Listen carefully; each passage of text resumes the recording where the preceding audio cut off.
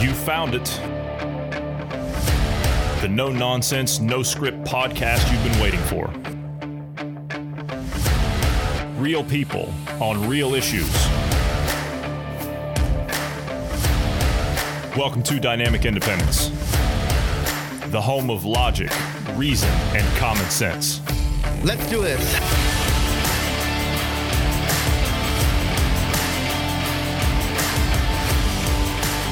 Thanks, everybody, for tuning in today. I'm Johnny Anderson, and I'm joined today by Bruce Adams and I believe GP for a little bit. Today, we're going to talk about social reorganization.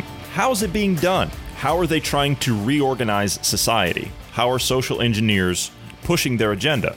How are they twisting the way that you see it?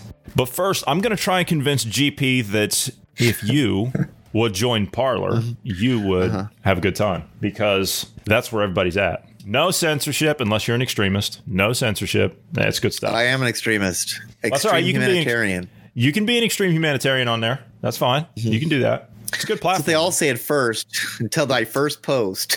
Well, here's the thing. I mean, I've seen stuff that people post and it's like, you know, there's a lot of stuff on there I don't agree with because it's like, it's the mob, whatever. But then at the same time, I'm starting to see people flow in from Twitter because there's a campaign now called Twexit. They've started the campaign called Twexit, which is to get people off of Twitter. So the ones that don't like the way that this cult is moving, the way that this agenda is being pushed by the left, it's people are starting to walk away from it, and they're saying, well, where are we going to go? You know, people still want to be connected. They still want to be on social media. So they will jump over to places like Parler. A lot of people that I'm running into over there, they actually call themselves red pill Democrats because you know the analogy with the red pill and the blue pill. The blue pill, you know, you're asleep. Red pill, you're awake. These are traditional Democrats that don't go along with this extremist mob. And now they've come over to another platform and said, hey, wait a minute. People here are talking sense. They're being nice. What is this?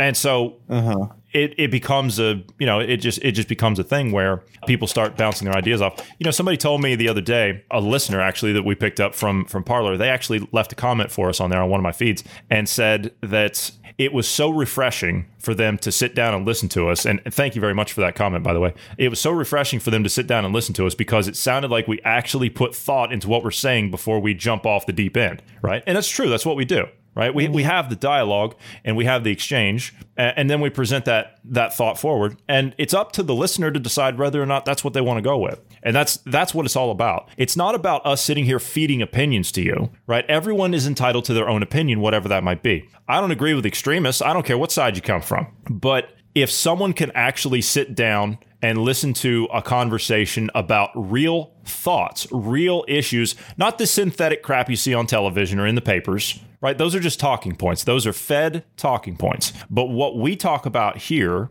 are real things because you don't see this kind of discussion on television. You don't hear this kind of discussion on average radio. You just don't. I mean, in some cases you do, but it's few and far between. And the ones that are up there at the top are the ones that have the biggest targets painted on their backs. You know what? I will have a target painted on my back all day long. I don't care. I don't care because people have to stand for their convictions now. They have to stand for them now because the mobs and the extremists on both sides are getting worse. They're getting worse. So people have to stand for what they believe in. This garbage about people going out and kneeling, no, sir. No, sir. That, we fought a war to make sure that we didn't do that. Americans don't bow to other men. Doesn't happen. Doesn't happen. Those that do, you're weak and you're pathetic. That's what they are. Offense to your mayor, GP. Because he's a chicken neck little weasel, you know, going out there and doing that. And you know what? It's never enough. It's never enough. You cannot appease the mob. You cannot appease the mob. Doesn't happen. So I digress. But anyway, now I'm ranting already. So the first 5 minutes. No, I'll let you rant. I'll let you rant. I just want to point out, I did not realize we were recording, and I typed in the middle of you talking at one point, so I apologize. I didn't realize we were recording either. I hit the button and I was going to make a point, but then I was going to cut that, but then I just started, and that's where it ended up. So I guess it's making it organic. Yeah. Very organic. It's organic. Yeah, it's organic. All right. Yeah. All right. Where do you guys want to start? Well, GP, I don't think you're going to stay here. It hurts me. No, I'm going to take care of some research. But you will be back in about 45 minutes on our side project, won't you? Apparently. Okay. So we will be. Yes, I'll see we will. Now, I know that we're talking kind of secretively on that, but you know what? There's a reason for that. And we will clue people in as to what that is. And you will have access to that when the time is right. But right now is not the right time. But we will release information on that in the coming days at some point, I hope. But anyway, all right. GP, thanks. So, Bruce, you want to get into Atlanta? Sure. Yeah, we can jump in there. Okay. All right. Let's jump to Atlanta, right? This is the big thing, right? The Rayshard Brooks case. Mm-hmm. The cop who did this has been charged with felony murder, which you and I sat down and we watched the tapes. We watched the recordings. Right. We watched the surveillance video. We watched the body cam footage. Everything I'm seeing, and I've talked to other cops. I've talked to people I know who are cops, and they tell me the same thing. They've watched the video. They're shift sergeants. They're shift lieutenants. They've all looked at the video. And they're telling me the same thing. They're all saying the same thing. The guy did nothing wrong. The officer. The guy did nothing wrong. The officer did nothing wrong. He was in the right. This is how they're trained. This is how officers in other states are trained. One thing you have to understand, the United States does not have a federal police department. We don't have that, as opposed to some other countries, how you have a national police type thing. The United States doesn't have that. Each state is responsible, and each locale is responsible for their own police departments, state certification for that particular police department of that locale. So you have to understand, it's a completely different system. But all officers are pretty much trained about the same way in general when it comes to certain things, especially when it comes to the use of deadly force. Now, if a police officer's life in the United States, I can't speak for other countries here, but in the United States, if a police officer feels as though his life is in danger, then they are authorized to use deadly force if necessary. That's just the way that it is. This guy was assaulting officers that were on the ground, reached for his taser, grabbed his taser, and ran off. As he's running, he turns. You can clearly see this on the video. He turns, he fires the taser. The officer that was pursuing him falls against an automobile that was parked. And so the officer behind him thought it's entirely possible that that officer was hit with the taser, so he would go down. 3 shots were then discharged from the officer's gun, and the suspect was put down. So, by the way, two of the 3 shots hit him. Two of the 3 shots hit him. Okay. All right. Yeah. I wasn't aware of that. But that's what happened. The officer is not in the wrong here. He's not. Because you put it yesterday, Bruce, if that officer had been tased, if he had gone down, what's to stop that suspect from coming over and grabbing his gun and putting one in the officer? What's to stop him from doing that? In the midst of that scuffle, in the midst of all that resisting arrest, and they were by the book on that. I've taken many of individuals into custody myself, and it happens like that sometimes. They're calm. They are cooperating. There are no issues. They're working with you. And then all of a sudden, when you realize, okay, I'm going to have to cuff this person, and you place them under arrest, in the process, they just snap, right? It happens. In that respect, when it came to them placing him into custody, they were by the book. The same thing when it comes to the use of deadly force in this case. We watched the tapes. I've had officers watch the tapes. I've had officers tell me they've watched the tapes. Their supervisors have watched the tapes. They're all saying the same thing. Just real quick, the reason I was pointing out the 2 of 3 shots hit the suspect, one of the charges against this police officer is 1 count of criminal damage to property, which I'm assuming that's probably the 1 shot that missed. Okay. So what happens now? So now the officer, first of all, the officer was fired by the mayor. The mayor came out and, the mayor didn't fire them, but the mayor put pressure on the police department and they fired the officer. Now that officer's been charged with felony murder. And how many other charges? 10 other charges. So do you want to read off the list of charges you got there? Sure. So 11 charges total, 5 counts of aggravated assault, 4 counts of violation of oath of office, and 1 count of criminal damage to property. Okay, so those charges are not going to stick. They're not going to stick. There's no way. The officers of the Atlanta Police Department in, I think, a couple of precincts down there, they're now walking out. I think and I don't mean quitting, I mean they're calling out. They're calling off. They're not showing up for work. Don't blame them one bit. I don't blame them either. But here's the problem. The problem is in the administration offices. The problem is in the mayor's office. There's your problem. The problem's not the officers. The officers all across the United States are being vilified. Why are they being vilified? Because you have sick twisted cult members that are trying to reorganize the society. And they have the media on board. And they have politicians in key places that are carrying the message. They are, in turn, fueling the social movement at the bottom of society to push up, to push for change. And so they're vilifying police officers to try and somehow discredit them in the public eye, when in the majority of the public eye, they're in favor of the police. You look at any poll out there, it shows 80% of the public favors police officers. But you have a minority. You have a small minority of insane people that are trying to vilify the police. Case in point, Seattle, okay? Seattle, Washington. What's going on out there right now with this Chaz deal, this Capitol Hill Autonomous Zone? What's going on out there? They took over. It's CHOP now, by the way. It's CHOP. It's CHOP. I forgot about that. Yeah, CHOP. Well, whatever. They took over 6 to 8 city blocks. Okay, depends on whatever day and whatever news article you read. They took over 6 to 8 city blocks. They ran the police out. That was one of the first things they did. They took over the police precinct down there. I believe it was precinct 1. So it was like one of their main police precincts. They took that over. They ran the police out. They set up barricades. And what did they do? An hour after they ran the police out, what did they do? They armed vigilantes and stuck them in there. It's giving them a bit of credit saying they ran them out. That was actually the mayor saying, okay, yeah. Out, but it was the useless mayor out there that said pull them out. Yes, okay. And to the credit of the police chief, I'm not going to bash the police chief in this case. She said that she didn't even want to make the call to have the officers pull out. She wanted to keep them in there. But of course, it was the useless mayor that said to pull them out of there. My point is that they will replace, and I'm talking about the extremists,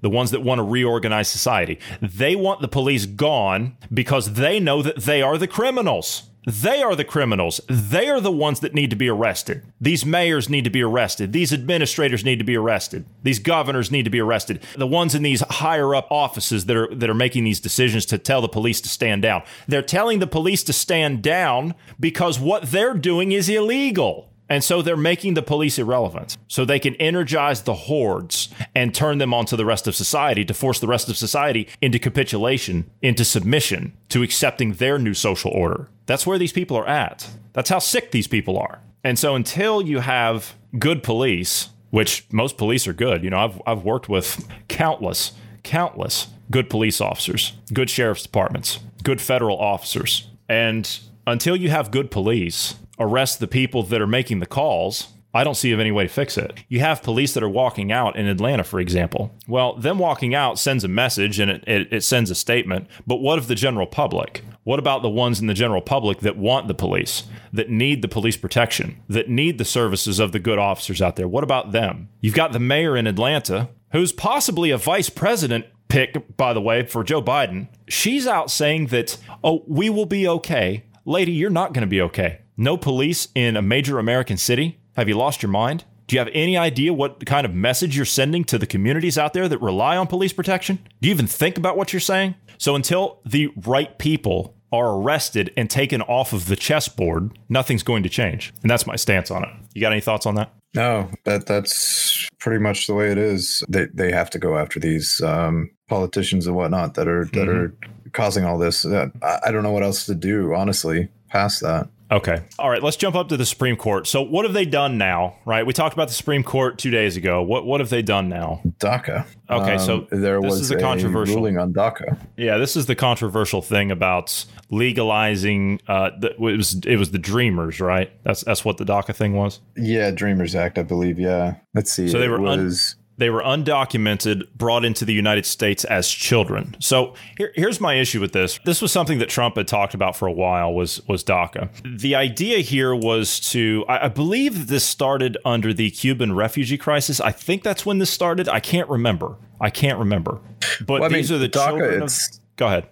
Well, deferred action of childhood arrivals. The actual act began under Obama, right? That was 2012, I believe. Okay. And then Trump's been looking to shut it down, remove it. Well, this idea that we're going to, I mean, you know what they want here. You know what the system wants here. They just want to legalize illegals. That's all they want to do. Now, I've said here before, and all of us have said here before, none of us, not one of us, are against immigration. We're not against immigration. I myself am a product of immigration. I'm a product of immigration. Yeah. And by that, I mean my family, both sides, went to America from different parts of Europe and had families. And I came out of that. I'm a third generation American, essentially. That's what I am. So for me to sit here and be against immigration, well, that doesn't really do much. That really doesn't say much about my character, because I myself am a product of immigration. So I can't be against it, and I'm not against it. I never have been. But I also understand that we have a process. And when you go through that process, you learn what it is to be an American. You learn what it is to appreciate to be an American. You leave that old life of yours behind and you start anew. But see, the system, they don't want you to understand that. They don't want you to have a connection to something traditional. They don't want you to have a connection to something that is an established set of rights that give you, the citizen, the power, and the government nothing. That's what they don't want. They don't want people to understand that they have rights. They would rather just bring people into a country, legalize them, and not bring them into the system of, well, here's your rights. Well, they come from places a lot of times, and their families come from places a lot of times through no fault of their own. They come from places where they don't have rights. They don't know that they have rights. And so when you bring them to a country that does have rights and they don't learn what those rights are, well, then there's nothing you can fight for, is there? To keep. There's nothing you can fight to keep. So they don't understand. That's what it all comes down to. When it comes to DACA with these dreamers and the children of immigrants and things, okay, I'm all for them to become citizens, but not from a stroke of a pen. I understand there's a long backlog in the United States to become a citizen. Happens. We have a lot of people that want to go there. So there is a long process. So I get it. But in this case, they've been there for, what is it? Like some of them have been there for 20 years, 30 years? They're adults now. So why can't we just put them onto a fast track? Why can't we do that? I'm all for that. They're a DACA person. I'm all for them becoming citizens, but let them go through the process. But speed it up. They've been there long enough. They're working. So they're working. They have they're starting to have families of their own. Let them go through the process of becoming a citizen. Put them at the front of the line and let them go through the process.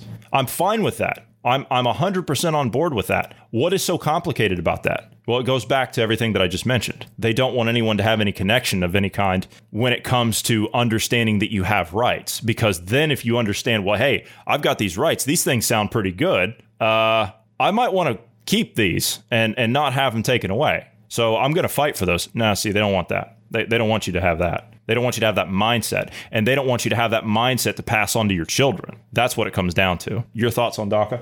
I'm actually kind of torn on it. So the ones that have been here for 20 years, that came here as kids, right? They were, the parents were illegals. They didn't come here legally. And the kids have been living here for, X amount of years, whatever it is. And they've been staying here illegally, technically, but have been otherwise not criminal in any way, right? Why, especially for the ones that have been here for 20 years, did you not try to go through the system and become a legal citizen? First question. And the second question, why do we give special privileges to someone who's illegal? I'm very hardline.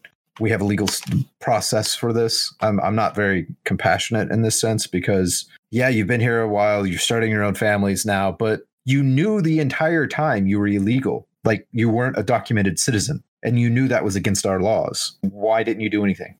So I don't know. I'm not real. I don't know where to go on this one because I do want immigration, but I want it legal and I want the process and fast tracking it. I guess because they already have a family started and everything, but I don't know. This one is actually really a tough one for me. I see your point when you raise those issues. So honestly, man, I don't know. What did they actually? Okay, so I'm just curious. What did they actually decide if this is the case? I understand they ruled in favor of it, but is that to actually make the DACA recipients legal, or is this just to allow them an easier path? What does this signify by them doing this? My understanding is Trump wanted this completely removed, right? Done away with. And the Supreme Court said, yeah, no, you can't do that. And apparently they've basically said that the ruling suggested there are legal administrative methods Trump could cancel DACA, but basically they're saying we're not going to do anything about it. You're going to have to do something about it. It's basically what this boiled down to. I see. So essentially, as Jesus Contreras put it, he's a paramedic under DACA who came to the U.S. from Mexico as a child. He said that he knows it's not the end of the battle. We still have to fight for legislation, but right now it's a good feeling to know that we're protected and at least safe for now. So this is going to continue on then, right? Is that what you're saying? Yep. This is going to continue on, and I don't know where it's going to go from here. I guess we'll just have to wait and see, because I mean, it took 3.5 years for this to get on the docket in the Supreme Court. So, you know what I think this is? I think this is a political game for the Supreme Court. They don't want their legacy to be marred by, well, we're the ones that got rid of DACA. I think that's all this is. Do you think that it also plays into the other rulings that they've been making lately? Which ones? The left-leaning ones? Well, yeah, I mean, I guess you could call them that, yeah. So Roberts, back at Obamacare, right? When he ruled in favor of Obamacare, saying it was constitutional, which it's not, but when he said it was, one of the things that he said was he wanted his legacy to be remembered as being for Obamacare, basically. And therein lies my problem. He's more concerned about his image than he is about the Constitution. So I think that's all it is. All right. Yeah, so it's political football. All right. Yeah. So let's talk about Tulsa. We're hearing all this talk about Trump wants to get back on the campaign trail, but COVID's coming back. You know, that evil COVID. We got to worry about that now. You know, that has to come back. So Trump postponed his rally down there for, what was it, a day? He postponed it. And now you've got the guys like Fauci that are coming back out saying that he wouldn't go to a Trump rally. I wouldn't expect you to go to a Trump rally, Tony. I wouldn't expect you to go there because you're not on board with any of that stuff, are you? So why would you go to a Trump rally? Would you go to a Biden rally? Well, the guy can't even talk. But now Trump's going to get back on the campaign trail. But the media is calling this a dangerous idea. Oh, the people out there burning streets down and smashing out businesses and looting and setting fire to everything, that's okay. That's okay. Mm-hmm. That's not dangerous. But if Trump wants to have a rally, and don't sit here thinking that I'm playing party politics. I'm certainly not doing that. You know, I would be saying the same thing if it was Biden. If the media was jumping all over Biden, saying, oh, well, it's dangerous to go to a Biden rally. But see, that's not going to happen because Biden can't even get a high school gymnasium filled up. National Guard soldiers have been activated for the Trump rally. Why are they doing this? Added security. So it's Trump's idea. Or is it the governor's idea to have it done? I'm just wondering. I want to make sure that this isn't a ploy by these social engineers to try and make this look a lot worse than what it actually is. That's my thing. Okay, let me pull it up and look into detail on it. It could be the governor. We have a fairly decent governor that's as a force multiplier to help secure safety zones around the downtown BOK center. Okay, so yeah. Mm-hmm. Okay, so it's actually so it's done for safety. Okay, that's why. I would assume that this is because of the mobs we're seeing in the streets, and they're probably going to show up there and create a problem and start protesting. And because you know just as well as I do, and so does the listener, they are begging for a fight in the streets, aren't they? They're begging for it. Yeah. And they're not getting it. And that's honestly, I think this is absolutely a good idea, having the National Guard in here, because by showing a strong show of force, it'll discourage people from doing anything stupid. So I think this is a good idea. Okay, so yeah, he wants to get back on the campaign trail. Now, I wonder, are they going to do this in every state now? If that's the case, because there's going to be rallies. Doubtful. You know, there's going to be rallies, but this is going to be the big one though to kick it off, right? To get back out there. I think Tulsa's going to be the first one. Is that correct, or has he already done one? I believe Tulsa's the first one, but I mean, this is Trump territory down here. Like, people are for Trump, so I imagine places that are for Trump, you might actually see him using the National Guard to ensure nothing happens. Or if the governor has some intelligence about them, they'll call in the National Guard to help with security if the police force isn't adequate enough for it. Honestly, I don't even think that's a factor here. Even if the police force is adequate enough to do it, by having the National Guard in there, you have that extra force there. It's a deterrent, just as much as actual security. So, yeah. The Associated Press, you know how reliable they are. They're coming out with their little, usual hit pieces, and they're saying that many fear that Trump's visit to Tulsa could spark violence. This is precisely what they want. That's what they want. Yeah. They want the violence. So what's going to happen? You're going to have a protester. You're going to have one thing you can always count on the extremists for. You can always count on a mob for hire, right? You can always count on that. So they're going to be out there. They're going to be handing out money. They're going to be handing out cash. I guarantee. When's this supposed to happen? Is this coming up this week? This is coming up Saturday, I believe. Saturday. Okay, so in 2 days. I guarantee you they've been advertising since last week to get people down there, and they're probably paying them.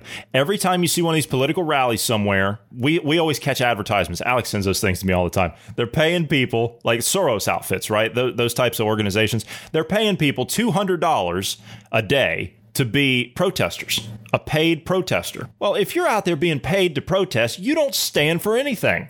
I mean, yeah, anyway. So, yes, this is what's happened. You've got some church leaders now that have come out from the Metropolitan Baptist Church. One of their ministers has come out and he said that we're all terribly concerned. I'm hearing rumors of people coming from both sides who may be inclined to incite some kind of physical conflict or war of words. What, so we're afraid of words now? Well, I guess we've been afraid of words for quite some time. And he says, that worries me. He says, that worries me. So another, let me see, Mark Lewis, a black community organizer and founder of We the People Oklahoma. You see how they do that? All of those things. Yeah, all of those things. He's speaking here on the deployment of the National Guard. He says all of those things are the backdrop for Donald Trump's visit. His visit is definitely inflammatory. So what? He's not even allowed to go out? He's not even allowed to go out and give a speech anywhere? I mean, I don't care. Like I said, I don't care who it is. Donald Trump, Barack Obama, George Bush, Bill Clinton. I don't care. What, they just, because you don't agree with them, they can't go out. They're campaigning for president. I didn't agree with Barack Obama.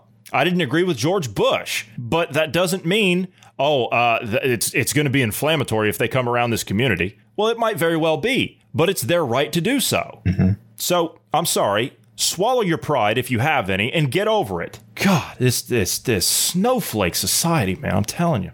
All right. It's ridiculous. It's absolutely ridiculous. I can't stand it. Okay, so with that animosity, with that type of animosity, there was a poll that came out. This is out of Breitbart. There was a poll that came out that says that 34%. Now, we talked about polls before, right? How they're Did you see this? Did I post this article so you can look at it? Yeah, you posted it. It was in Riots. Yeah. Okay. It says that 34% of Americans, 34% of American voters think a second civil war is likely. And you know what? I do too. As much as I hate to say that, because it's unnecessary. It's not necessary for that to happen. But you see the people that are out there that are pushing for it. Now, they might not come out and say, oh, yes, we're pushing for a civil war. But in the actions that they're taking, you know they want it. You know they want it. So 1 in 3 voters, I'm just going to go down through this. 1 in 3 voters believes that the United States could face another civil war soon. And I've been of that impression for going on 10 years now. But it's just the reason I'm saying that is because I know history and I see trends and I see how these things work. And so when you have an unhinged group of people in a society, I don't care what country it is, they tend to want to come along and overthrow that society. And I'm talking about a very small minority of people, and reorganize it and restructure it and burn everything down and start all over with their version of what a society should be. Are we or are we not seeing that? I'll just leave that one hanging there. So unrest is raging across the country over issues of race, policing, and the upcoming presidential election. The only reason those 3 things are being perpetuated is because they're being pushed by one side. That's the only reason. Until Donald Trump, we had none of that. Well, okay, I can't say we had none of that, but a Rasmussen poll. Okay, so this came out of Rasmussen. They released the poll on Monday, and they said 34% of likely U.S. voters. What's a likely U.S. voter? Is it just they don't ask or what? What's a likely U.S. voter? I think it's someone that's voted in the past. Okay. So 34% of likely U.S. voters think the United States will experience a second civil war sometime in the next 5 years. But that includes only 9% who say it is very likely. This compares to 31% and 11% respectively 2 years ago. So see, that percentage has gone up. When divided by party, 40% of Republicans said a second civil war was on the horizon, while 28% of Democrats said the same. That's because they're not awake yet. Among voters not affiliated with either party, 38% see the possibility of a civil war, which they seem to have. Those the ones that are not affiliated with either party, those are the ones that have kind of, like us, that have kicked themselves out of the system. And so now they're kind of, taking it upon themselves to see things as they are. Those aren't necessarily just independents, but 39% of all voters believe that the removal of the Confederate symbols, names, and monuments throughout the country honoring those who fought in the first Civil War will help race relations. How is erasing history helpful for that? You have to understand history and understand what you went through to make sure that you don't repeat those same mistakes. This sick idea that we have to erase history so we can correct those mistakes and move forward is lunacy. That's lunacy. You have to understand where you come from, good and bad, so you can be a better person, a better country, a better society. And you can promote those better values that you create through learning from past experiences onto the next generation. And the process repeats. Clearly, when I see these idiots out there who have no connection to reality, they have no connection to any type of logic, reason, or common sense, like how I use that. They have no connection to any of this stuff. They're social engineers. They want to reorganize society in their disgusting image. That's their purpose. History was a learning experience. And the idea of taking that learning experience and capitalizing on it, we spoke yesterday about making the mistakes. Don't be afraid to make mistakes. You're going to make mistakes. We're human. But you have to understand how to take those mistakes and turn them into a strength and how to drive yourself forward. The same works in a society. You make mistakes. You become better. You learn from those mistakes. You become better. And you instill those better principles that you've learned about yourself onto the next group of people coming up. But see, we haven't done that. We've failed in the universities. We failed there. But anyway, moving right along. 27% disagree with removing those monuments and think that it will hurt race relations instead. It will. These numbers are reversed from August of 2017, when 28% said the removal of symbols would help race relations. You know what? I'm so sick of this talk. And it's meant to be that way, to be honest with you, because that's what they want. They want you to become so frustrated that you just give up. But I'm tired of hearing about it. When it comes to police, women and those under 40 are more supportive of the current anti-police protests and the anti-Confederacy drive than men and older voters. And I can make reference to that. I mean, the women's movement in the United States, the militant wing of it. I'm not talking about the ones that, gave women the rights to vote and all that stuff. I mean, those are positive aspects. But this militant, feminist wave, whatever this garbage is that they do, that's not feminism. Real feminism is women being empowered, women owning guns, women raising children, having a strong nuclear family. That's real feminism. Working together, men and women side by side, equally sharing responsibility, raising a family together, making sacrifices, helping one another out in a partnership. That is real feminism. Not this garbage that they promote in TV and in the movies, but that's real feminism. Both supporting each other. Because I'll be honest with you, I mean, women are... they're the pinnacle of the family. They are. They're the ones that keep things in line. They're the ones that run the households. And so they're the ones that call the shots. And they keep that family strong. And they keep it together. And they also have a higher pain tolerance, by the way.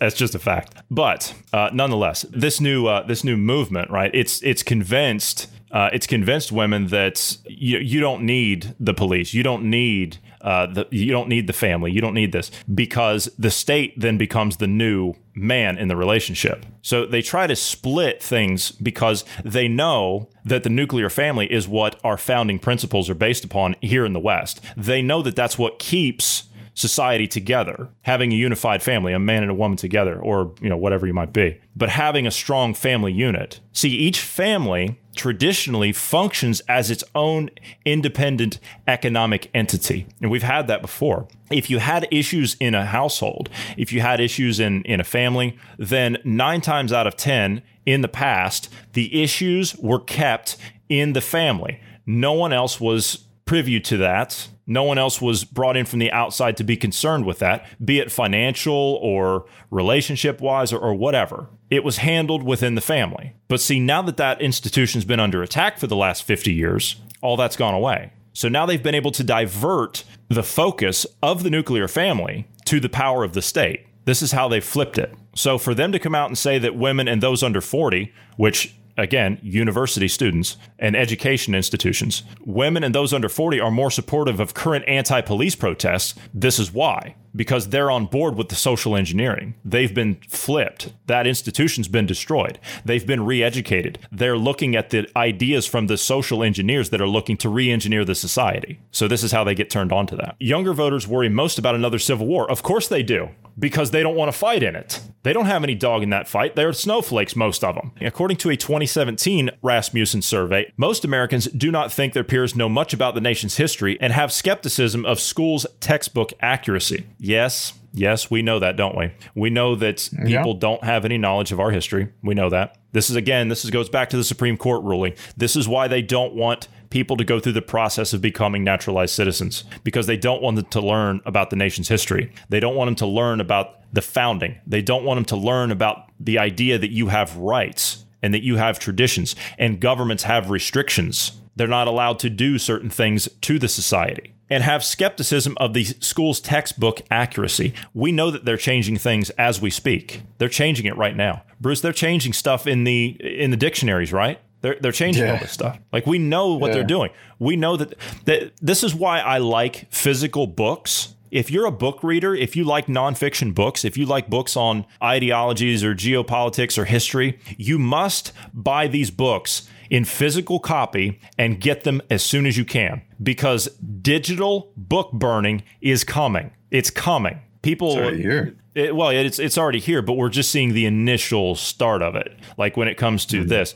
it was getting to a point where I knew it was getting dire last year when I saw that George Soros bought Encyclopedia Britannica. So that's going to be redone. That's all that's going to be redone. So physical copies of books. You must have physical copies of books because they will digitally burn that book. I've always argued with people about Kindles, iPads, all that stuff, because people say, oh, well, don't you just want a Kindle to get rid of all those books? No. And they say, why? And I was saying this 10 years ago. And I say, because they will digitally burn that book at some point.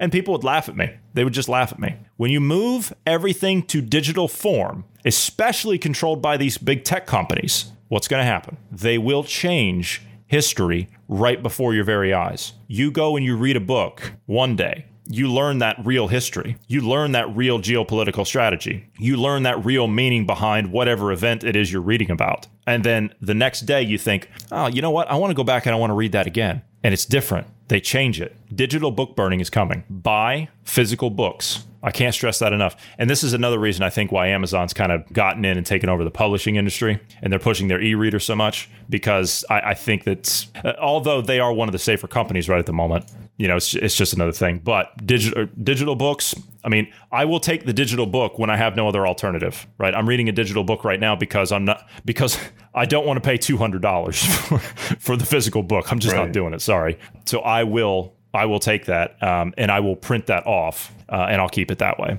which I can do that. So anyway, as recently as last November, 73% of American adults said Americans should be proud of the history of the United States. We should.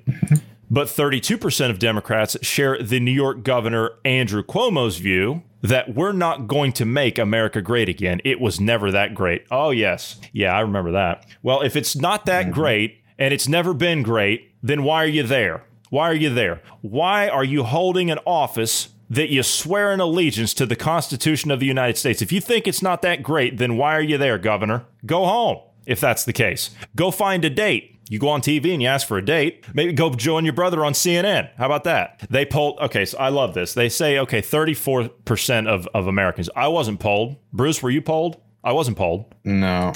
Okay. I'm not. Well, real quick, just to point this out, I know this pollster is considered reliable and pretty good, but their methodology, they called 1,000 people on the phone. That's how they did it. 1,000 people. That's it. Yeah. Okay. That doesn't speak. In other words, I don't like it. Yeah. I don't like it either. That doesn't speak for 34% of Americans. Sorry. That doesn't speak for 350 million people. When you call 1,000 people, that doesn't speak for 350 million. Sorry. 54. They also claim their margin of error is 2.4% or so, or something like that. Let me pull that again. Let's see what they said their margin of error was. It said somewhere in here. I don't know. I don't like the pollsters. None of them so far that I've looked into. When you actually look into their methodology, it's not reliable. Plus or minus 3 points. That's what it was. Percent points. Yeah. Okay. So let's talk social media. Yeah. Okay. Congress is now targeting social media companies for circulating Chinese propaganda. New investigation finds that Twitter, Facebook, and YouTube are permitting communist misinformation. You think?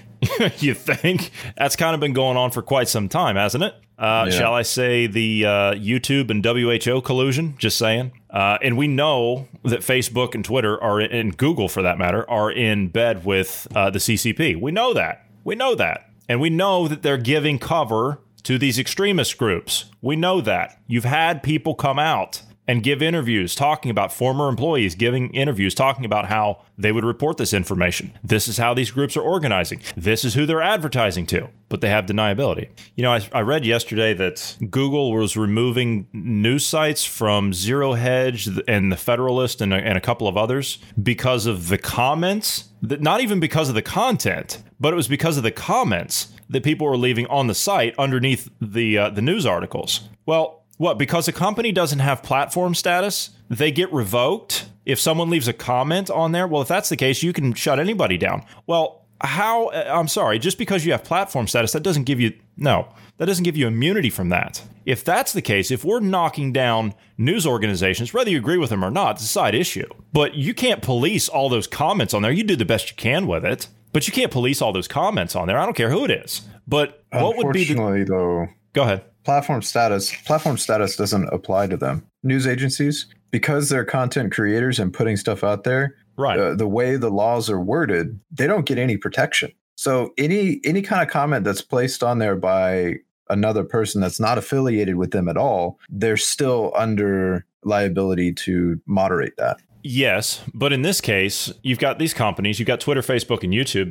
They're promoting CCP propaganda. So where is the oversight on that? I mean, you talk about misinformation. You talk about people that are carrying a message of an agenda. Well, then where's that? Because this could be, I mean, where's the oversight on that? Because you could make the same argument here. What, you have a platform status so you can carry communist propaganda? No. No. If anything, that should make you more susceptible to being monitored, if that's the case, because you're aligned with an ideology that seeks to end our very existence when it comes to our way of life. So, investigators of the House Foreign Affairs Committee have been pressing Twitter, Facebook, and YouTube, which is Google, by the way, to deplatform Chinese Communist Party officials and news outlets for disseminating propaganda, particularly related to the coronavirus. Go figure.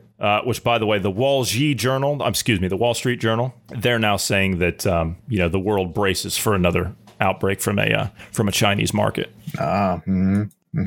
It's all infected in this, seafood's all infected in meat. But see, they don't know where it came from quite yet, so we need to be paying attention. Anyway, go sell that to some snowflake and Chaz, please. Each of the sites has failed to take adequate action because that's where they moved their offices to. Just saying. In most cases, Communist Party propaganda freely circulates on these sites without labels identifying the information as questionable. Of course not, because why? Facebook and Google and Twitter have employed fact checkers. Do you remember that, Bruce? The fact checkers? Yes. Right. We had the fact checker for Facebook who was hired by Mark Zuckerberg to be the fact checker for the coronavirus articles and information that were being posted across Facebook. She was the fact checker. Who was she? Her name was Danielle Anderson. No relation. Go look her up. And where does she come from? She was from the Wuhan lab that was in question from the virus from being released in the first place. So she's now all of a sudden going to be the overarching arbitrator when it comes to that. She's going to be the arbiter of truth. Sorry, no. The World Health Organization aligned themselves with YouTube, right? With Google in this case, because that's who owns YouTube. YouTube made a statement. The CEO came out and said, we're going to follow the narrative of the World Health Organization. The World Health Organization is compromised by the Chinese Communist Party. The information you're getting there should be questionable. It shouldn't be fact. you should question all of it.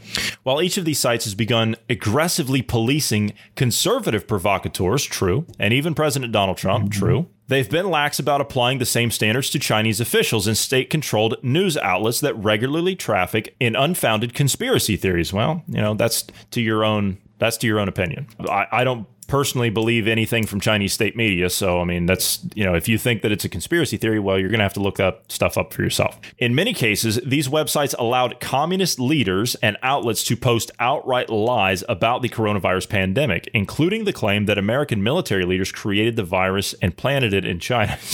I remember that, don't you? Do you remember that story? Yeah. Oh, no, it didn't come from China. No, that came from the United States. Well, initially, you could argue that. You could argue part of it did. So, there was some truth to that. Doesn't necessarily mean that the entire thing was created in the United States and then planted over there. That's what they would like you to believe, the CCP would, but that's not quite how it went. So they're giving you the truth, the whole truth, and everything but the truth. That's what they're doing. Mm-hmm. The investigation run by House Foreign Affairs Committee Representative Michael McCaul, Republican of Texas, is part of a broader effort by congressional leaders to crack down on China's influence operations in the United States, which, you know what, we still haven't done this yet. And I've got the paper right here. This is, I've got congressional testimony here. And you know what, we'll go over it probably sooner rather than later. I've been meaning to do this. This is how China will influence foreign powers and use something called sharp power. The Chinese Communist Party will use something called sharp power to shape and influence democratic institutions,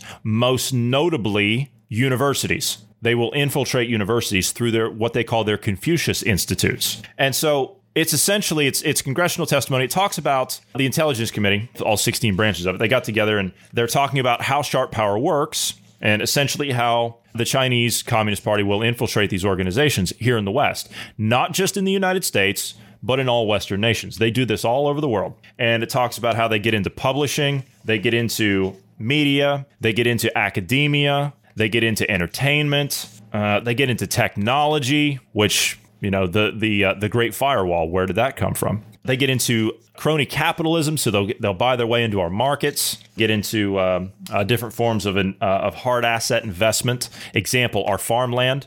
A lot of our farmland has been sold out to the Chinese powers. A lot of our pork production, the U.S.'s largest pork producer, it's Smithfield Foods, was bought out. I believe it was by Shenghua. I believe that was what it was. It was the company. I can't remember off the top of my head, but I think it was something along those lines. But now the Chinese are coming in and they're buying our oil fields in Texas. I'm sorry, but I think that our deal ends when you start purchasing assets that keep nations sovereign. That's where it stops. Very important to understand. Sharp power. Sharp power. That's what that's the method that the Chinese use to infiltrate countries and get into different aspects of it. So yes, there is a lot when it comes down to their influence and operations into the United States, specifically because they view the U.S. as their number one enemy. So the findings of the investigation were presented in a form of a report card grading each company on whether it was banned communist officials and news outlets, applied warning labels to their content, and fact-checked their claims for accuracy. Listen to this. All of the websites failed these tests. Twitter received a D-, Facebook received a C+, and YouTube received a C-. Grades that imply each still permits the dissemination of anti-U.S. communist propaganda, often without warning labels for readers. So they'll tell you what you should read, but they won't tell you what you shouldn't read. See, everything's topsy-turvy with these people. Any other points you want to make? I see nothing wrong, comrade. Everything's fine, comrade. Yeah, I was hoping that both of you would just see the light and come on board with that. Well, see, now we don't have to exile you. We don't have to send you to Siberia to learn the error of your ways. See, we can keep you in the fold now. So anyway, it's a great idea on paper, terrible in implementation. Thank you guys for your time today. Thank you to the listeners. If you haven't already, please do give us a follow on Parler. Parler is a social media platform that's out there that's basically it's an alternative to Twitter. During the process of the exodus of Twitter that they have actively engaged in a campaign on at Parler. So if you're leaving Twitter, you're looking for another place to go, please, I encourage you to check out Parler. You can follow us over there. You can follow myself. I'm at J Anderson 3. You can follow Marty as well. He's at Marty Foster. You can drop us comments. You can well, not tweet, but you can parlay to us your ideas, your comments, your feedback, whatever you like. We welcome all of it, good or bad, doesn't matter. Thank you guys for your time today. And from all of us here, wherever you are in the world, we thank you for listening, because it's all of you that listen that make this all possible. We love you, and we love freedom and independence. And together we'll continue to fight for those in the marketplace of ideas. So we'll see all of you tomorrow.